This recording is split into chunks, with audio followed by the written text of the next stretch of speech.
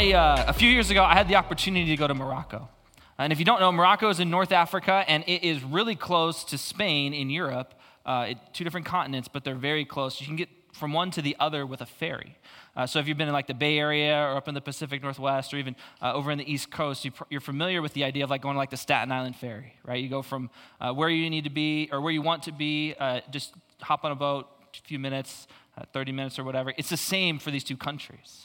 And while we were there, the weather was a lot like this. It had started to turn. The problem is it's not just going across a river. There you have the Atlantic Ocean on one side, the Mediterranean Sea on the other side, and in the middle just this inlet that allows the water to pass from one to the other. And so when the waves come, when the storm comes, it really comes. And the ferries won't go out. And so we were like, well, with the itinerary we have, we need to get back over to Spain because we've got to keep going and get out of here, otherwise we'll get stuck. And so did everybody else. Everybody else felt the exact same thing because we went to the first port and they weren't having any boats leave because the weather had gotten too bad. We went to the next port and there was one boat that was big enough that was able to go and kind of navigate the waves. And so everyone wanted to be on that boat. And when we finally got on it, the storm came. And normally it takes like 30, 45 minutes to get across, and it took hours to get across. We ended up just sitting on this boat with the waves rocking and this wind blowing and the rain coming down, and people are feeling sick, and people are getting sick and falling over, standing room only, and it's just, when is this going to end? And as we've been going through this series in temptation and sin, and the idea of having the boldness to overcome it, I feel like a lot of us have been sitting on a ship like that in our own lives. Right? Feeling like this temptation just continue to come at us. And whatever that is, maybe it's lust and greed and the things that get hit kind of a lot. Maybe it's just despair in life and the idea that, and doubt in faith and doubt that God loves you and these things that draw us away from a heavenly Father. But we feel like we're sitting on this ship and it's rocking and we don't know what to do and God's stirring in us, but we just feel helpless. We feel helpless because those temptations, it's enticing. We do want to be rich. We do want to be like those TikTok stars, right? We do want to be that YouTube star with the new car and the new house, and we want to travel and have pictures with our spouse and our kids, and look at us on the beach, and look at us in the ocean, and look at us in wherever else in like Europe, like, when things are allowed to open up again over there, right? We want that. And the temptation is to do whatever striving, whatever thing we can to go after that, right? Like that's the temptation to sin, is to just seek after our own desires. And I'm talking about Christians, right? I'm not saying like out in the world, there's all these people and they're so bad. I'm saying like you and me, right? We have this temptation. We're in the middle of this storm. Like it just continues to come and we don't know how to overcome it. Yeah, great, Satan, God, overcome him. But for us, what does that look like for you?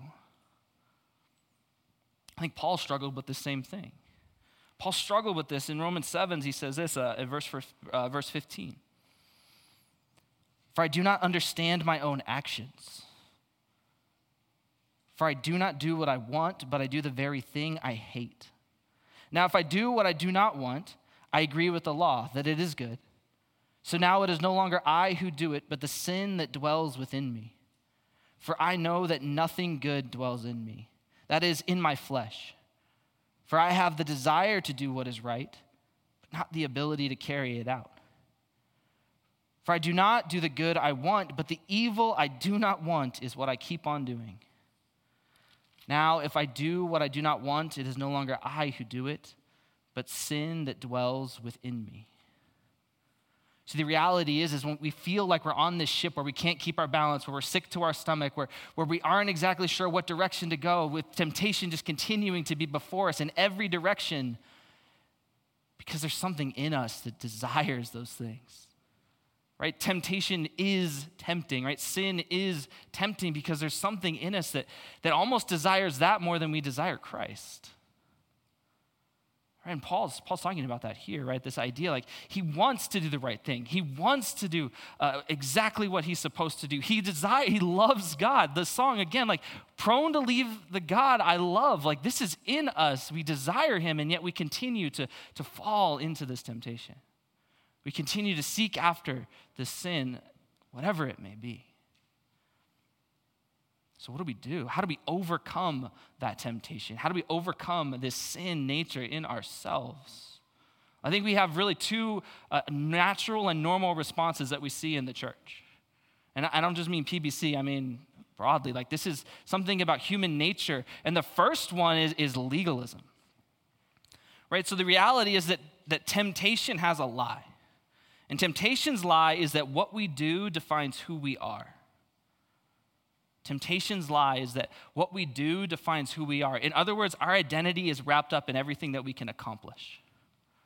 And if that's the case, then our first response to temptation, well, it's stirred to legalism. It's stirred to set up the rules and set up the boundaries and set up all of these to-do lists in order to prove who I am to God and to myself.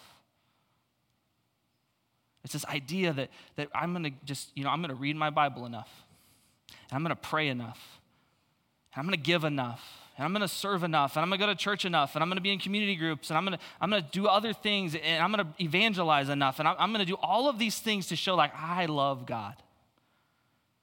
I'm going to do it. It's in me, and that's, I'm going to busy myself so much with that I'm not even going to be tempted to sin anymore.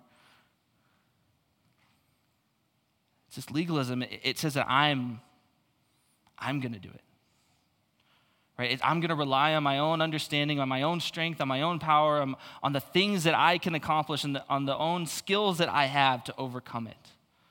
And the sin, the temptation that comes along, I'm going to confront it. I'm going to acknowledge it, and I'm going to just get over it. Right? Like white knuckle, like get over it on my own. Like I can do it. And then if it comes again, I'm another, just like, that happened last time in my living room, so this time I'm not going to go to my living room anymore. Right? Like I just live like in my bedroom, in the bathroom, and go to school or go to work. Never again. Right? I'm going to unplug my TV. Whatever it is, like we just start to set up all of these things, these rules, these regulations, because it's what we have to do the right thing. I mean, do you guys want to do the right thing? Right, I think there's a response to this, right? So it's rule followers. And honestly, like I think I tend to this a little bit. Right? And if you guys have been in Phoenix a little while, you're familiar with like the suicide lanes on 7 streets, like 7th Avenue, 7th Street. Like if you're not, you definitely need to Google it and figure out what that is just for your own safety. Like pastoral PSA, do that when you go home. Like I grew up in Phoenix though, so I'm super used to the suicide lanes. And basically 7th Street and 7th Avenue have a ton of traffic at rush hour. So there's a middle lane. In the morning, you drive south. And you only drive south. You don't turn left at the lights. You don't turn left on you can turn left on other streets, but it's a little risky. People hate you. It's legal, but people hate you. Right, you go south. In the morning, you go north. It's to help the flow of traffic. The problem is there's a bunch of people from out of state that come here and don't know what to do with that, right? They move here for school and for work, and they're visiting because they're snowbirds, and they get on 7th Street and they don't know what to do, and so they get in the wrong lane. Well, rule followers, usually the guys like in the big like F-250s, the big Ford trucks, like rule followers are driving down center lanes and they're going the right direction, and someone pops in the lane to take a left or just pops in to the lane and isn't going the right direction. Well, they pull up right to them and stop, right? They're going to show them they're wrong, and they're honking, and they're usually pointing at the sign because there's literally signs like every 50 feet. But anyway, right? They stop and they're going to show them they're right. Now, usually that's when I drive by and I'm just like, yes, like, right? So that, like, I can be a rule follower in that sense. Now, I drive a Corolla, so I'm not going to stop, but I'm going to celebrate. Zip around, and I got places to be. Right? That's a rule follower, and the problem is that, like, they want to be right. They want to show them that they're wrong. They're more worried about that than getting to work or getting their kids to school, whatever. Like, and it's dangerous, right? Sure, like the suicide lanes have a name for a reason.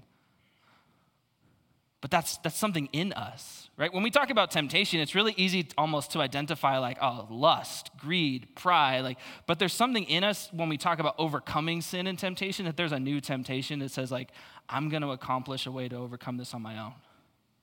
I'm going to do this. That's what legalism is. I'm going to be right. I'm going to show God that I am worthy of his love. I'm going to show God that I can do this. I'm going to show everyone else around me that I'm the one that they should look to. Right? Nothing's wrong with reading your Bible and praying, but you have Jill who goes to work and just is doing her thing, working hard, and one morning she starts to do that, and she feels good about it, right? She takes some time, has a coffee or whatever she likes, and she reads the Bible and she prays, and it helps.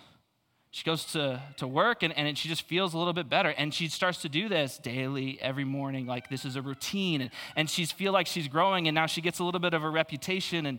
And people at work are like, did you see Jill? Like, Jill's been working hard, but Jill's also like, she's so sweet. Like, she's like always just ready to help, like offering to pray, like sharing about her church. And there's something about, she's like that really like good like church person. Like, and that starts to shape something in Jill and her identity. Right, Jill's doing the right things. And pretty soon, the problem with legalism, right, is it kind of vacillates between these two extremes. It really just leads to either pride, right, prideful self-arrogance, or at least to shame and self-loathing. And that's what happens to Jill, right? She starts to feel good about who she is, and people are talking about her, and so she now has to be that good church person when she goes to church, when she goes to work, and she feels good about that. She likes it. But the legalism says she has to keep holding that up, right? She has to be that person. She can't let anybody else know who she is, and so she's not tempted by anything. She doesn't have any sin in her life. Like, that's just a whole thing that she doesn't have to acknowledge, and that's pride. But pretty soon, pride spirals down into shame because Jill is going to make a mistake. Jill is going to feel tempted. Jill is going to sin. The reality is that all of us are sinners. That's why we're here, because we need a Savior. And now Jill has this reputation. She set up these rules. She set up these guidelines. She set up this regulation for like who she is, so that is her identity, is what she does. And so she can't let anybody know what she's done, and it spirals inside of her. She feels shame. She can't look at herself in the mirror. Pretty soon, the woman at work, who's this good woman, the church-going woman who's so godly, doesn't feel very godly. Doesn't really feel like she can go to church even. In fact, she probably stops for a while. Legalism doesn't work. Right, that's what Paul is saying here. Throughout 5, 6, 7, 8, Paul's going through the idea that the law, the scriptures that he was raised to know, like Paul was a Pharisee. And Pharisees were serious about the Old Testament. Pharisees memorized it. Pharisees lived it out. Pharisees wanted to show God that they worshiped him, right, that they loved him. But it was legalistic. Right? It was, I'm going to set up all of these rules, and I'm going to set up all of these regulations, and I'm going to set up all of these patterns to make sure that I can try to avoid sin, to make sure that I can try to show others that I am a godly person. I am a godly man that you could follow. And Paul calls himself like a Hebrew of Hebrews. Right? He knew this. The law, the prophets, like the Old Testament, he knew them. And he could live that out. And all it did was lead him to more sin.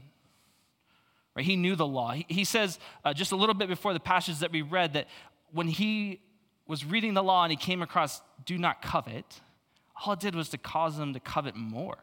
Right? He didn't stop coveting. He realized his own sinfulness because he started to understand how much he was coveting all the things around him. Right? Like all the goats that this guy had, and the beauty of this guy's wife, and the car that guy drove. He didn't drive a car because there was no cars back then, but whatever. Like he just started to see all these things around him. It started to reveal that his own heart, like, it's just so sinful. All the things that God says, like, don't do that. Like, look after me instead. Like, all the rules that Paul would memorize, that he tried to commit his life to, it just didn't work. It's because it just leads to this pride, this self-arrogance, this self-righteousness.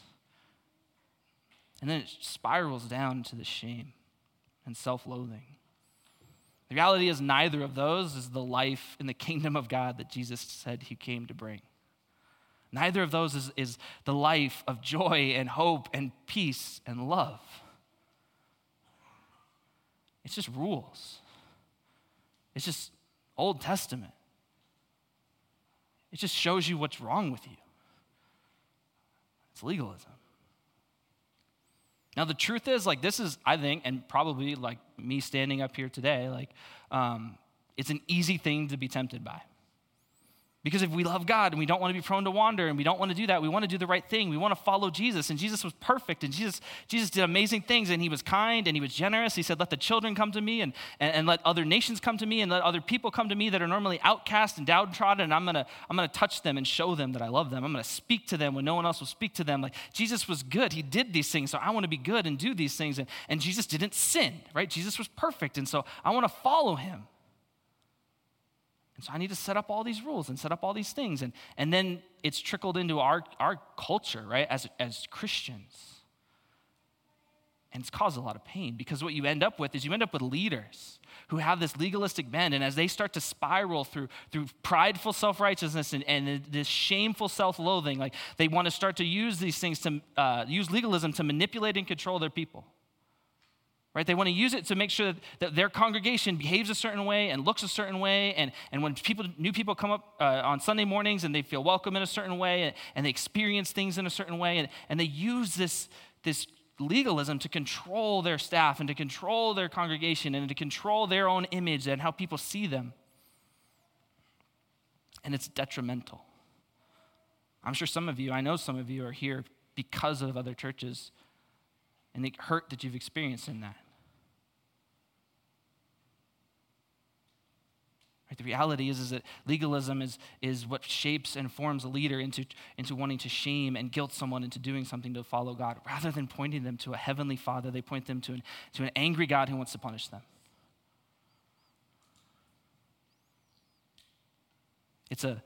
Legalism leads a husband to treat his wife as a servant.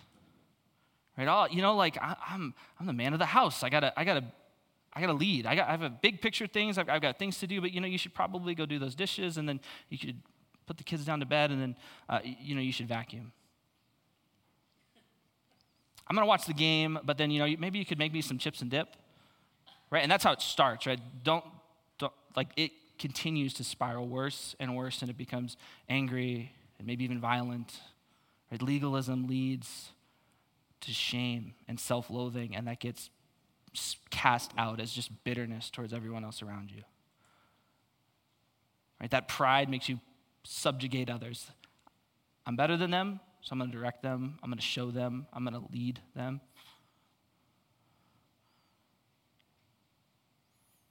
It's being single and thinking, I'm gonna work 80 hours a week and I'm gonna go home and live alone and I'm not gonna do anything to pursue God. I'm not gonna do anything to pursue relationship. I gotta grind. I gotta hustle. I gotta do this thing. I'm gonna make sure I have these few practices. Right? I get my podcasts and I get my videos and I get these worship songs in and I fit it in when I can. But I'm just doing what I can to show God who I am.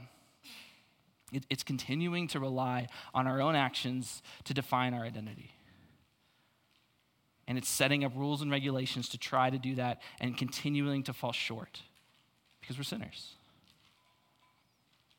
And the pain and the suffering that happens in churches, it often leads to the other end of the spectrum, right? I said we have two natural responses. One is legalism. The other one is license, right? The idea that we're going to take this idea that we're free in Christ, that we've been set free from sin,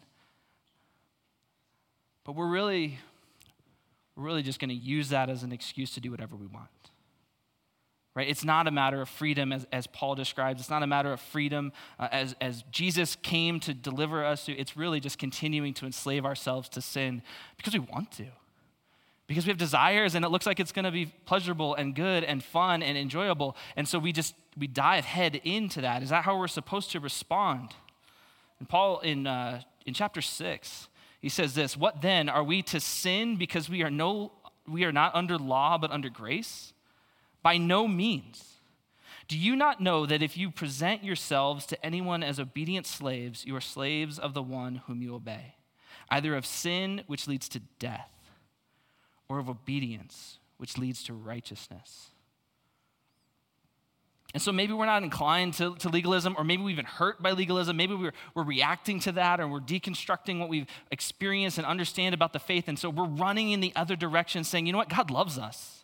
Right? He sent his son to die for us. That's the gospel, right? That I'm justified, I'm forgiven, that Christ's blood covers over my sin. Like, it doesn't matter what I do. I'm saved. Right? We begin to even justify like our temptations. We look and say like, you know what? Like, I'm not that greedy. Like, I'm not greedy, and I don't want to be greedy. But that house on Central with the big yard and the big living room, like, it's a nice house. There's nothing wrong with having a nice house. Like, it's a nice house. And you know, if I just like worked a little bit harder, and maybe then got a different job and worked a little bit harder, and then I could probably get that house. But then it starts to control us, right? It starts to, and imagine the ministry I could do with that house. Like, imagine, you know, if you guys just gave more, and then my salary went up, and then I got a house on Central, like, we could have community group there. We could do, like, that's not what this is about, right? Look, we want people who own houses to have community groups. We don't want you to work 90 hours a week to do it. We don't want you to shipwreck your families and your marriages and your friendships so that you have a place where you can have a Bible study. And you know what? The house isn't going to bring you happiness. There's a bigger house down the street. It's not going to work. Right? Because license says like, hey, I'm free. I can do whatever I want in Jesus. I can take this life and the desires that come and the temptations that come, like, it's all right. Right? There's all kinds of things in this world that God created that were good, right? And so I'm just going to pursue that. But that's not the gospel. Right? It's not the gospel. It's what we see on social media.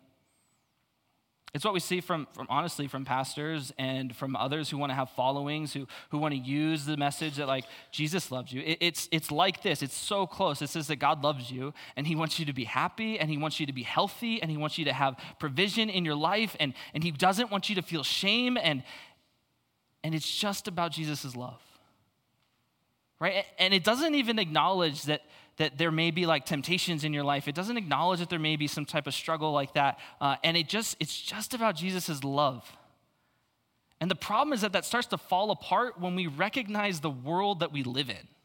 Right? It sounds great on Instagram because you could put that up next to like a Lil Wayne video and then a TikTok about making casseroles. And right, if it just flows through, it's like, hey, God loves you. Like, wait, God loves you. Pursue it. God wants to bless you. Embrace it. God wants you to have the cars and the house and the happiness and the family and and he wants you to have the trips and he wants you to have a full life, right? It sounds good on social media, but it's crap. Right? It is. Because it doesn't acknowledge the world around us. License sounds good until we have to realize that sin leads to death. And when we start to pursue the temptations of our heart, the temptations of our flesh, when we start to go after them, it leads to death. It brings destruction. And we experience that with other people around us. We experience that from people that have hurt us. We experience that from people that have abandoned us. We've experienced that from people that have caused us to sin with them. And we've caused others to do that too. We've done that in others' lives. We've caused pain. We've caused hurt. We've caused suffering. And the social media gospel, right, that gospel that just says, hey, you are free. You have a license to do whatever you want because of Jesus' death on the cross. Go for it. It doesn't acknowledge suffering. It doesn't acknowledge sin. It doesn't acknowledge reality. And it just leads to death.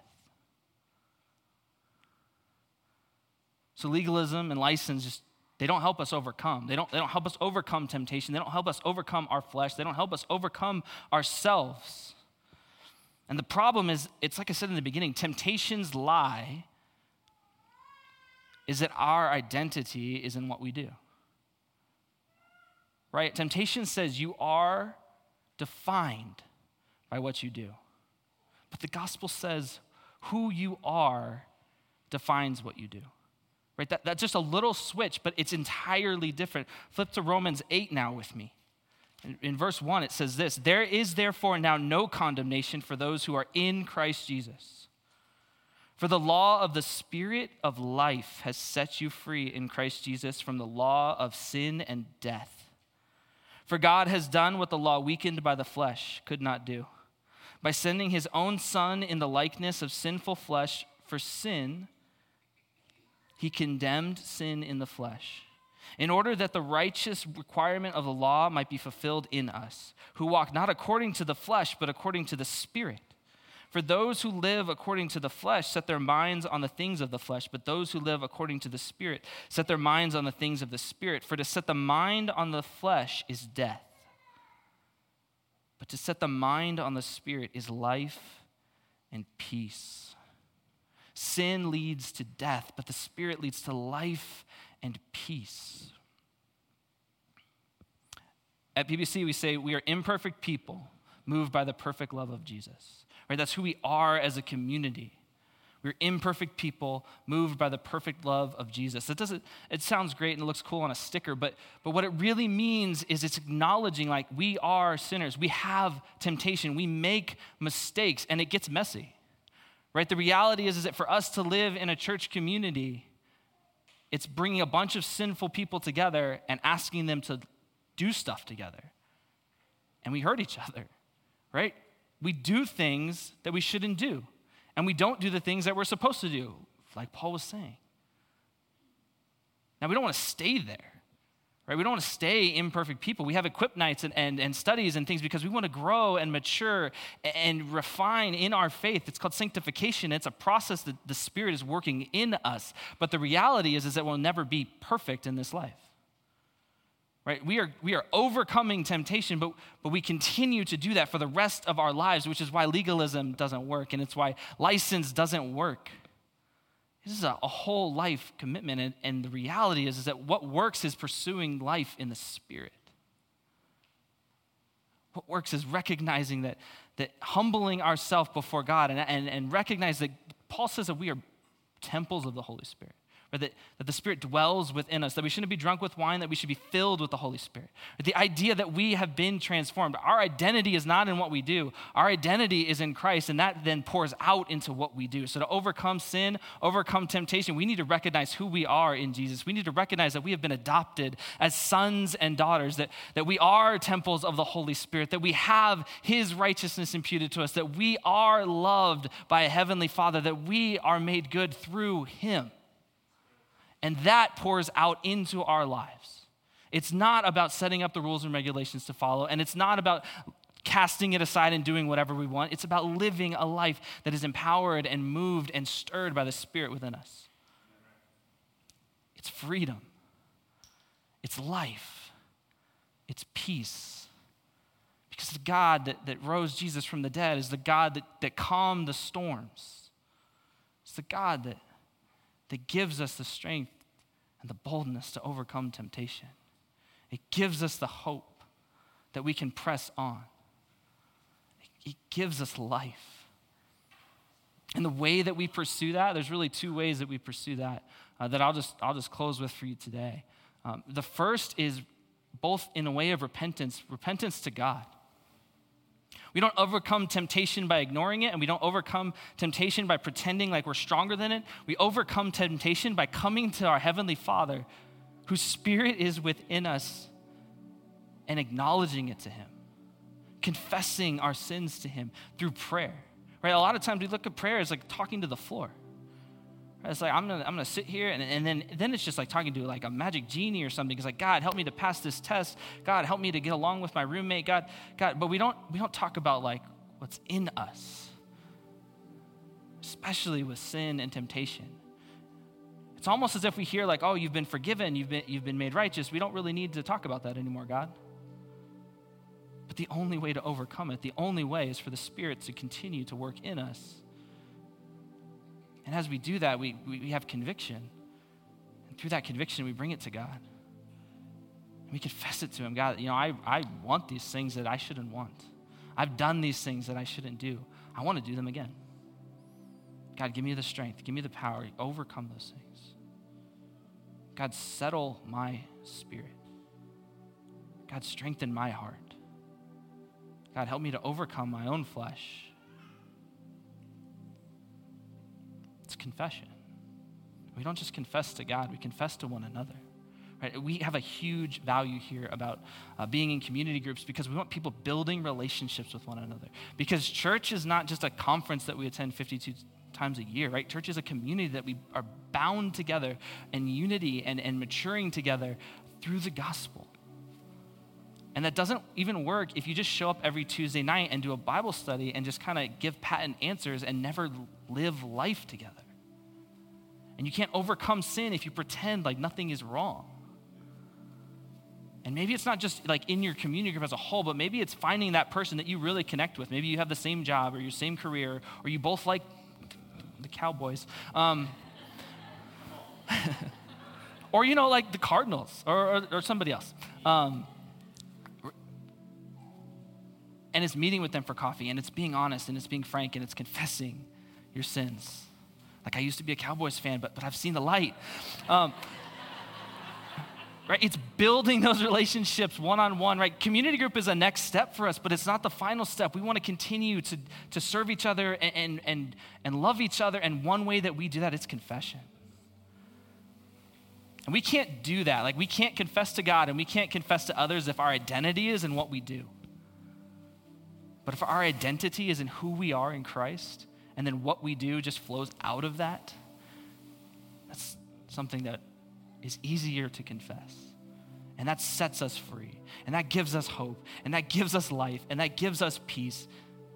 And that helps others do the same. The humility that we express becomes reciprocal. And it draws us in. And it draws us closer to God. And it draws us closer to each other. In just a moment, we're actually going to bring a table up here so that we could take communion today. And communion is an act of remembrance. A remembrance that Jesus shed his blood for us. He had his body broken for us because we are sinners. And so really it takes humility to take the cup and to drink the wine and to eat the bread. It's juice if you're anxious about that. But it's an act of remembrance. And it's an act of humility for us to say, God, we need you. We need you. Thank you. Let's pray. Heavenly Father, we pray that you would encourage us, and that as we remember the sacrifice that Jesus made for us, that sacrifice is one that atones for our sins, past, present, and future. And in that gives us hope and confidence and boldness to overcome temptation, because we can be confident to confess to you. We can be humble to confess to one another, and that helps us to live a life set on the path of righteousness, because the Spirit is within us, giving us life and peace. And we take communion to remember the sacrifice of your Son, our Savior, Jesus Christ, who enables us to do that. In Jesus' name we pray. Amen.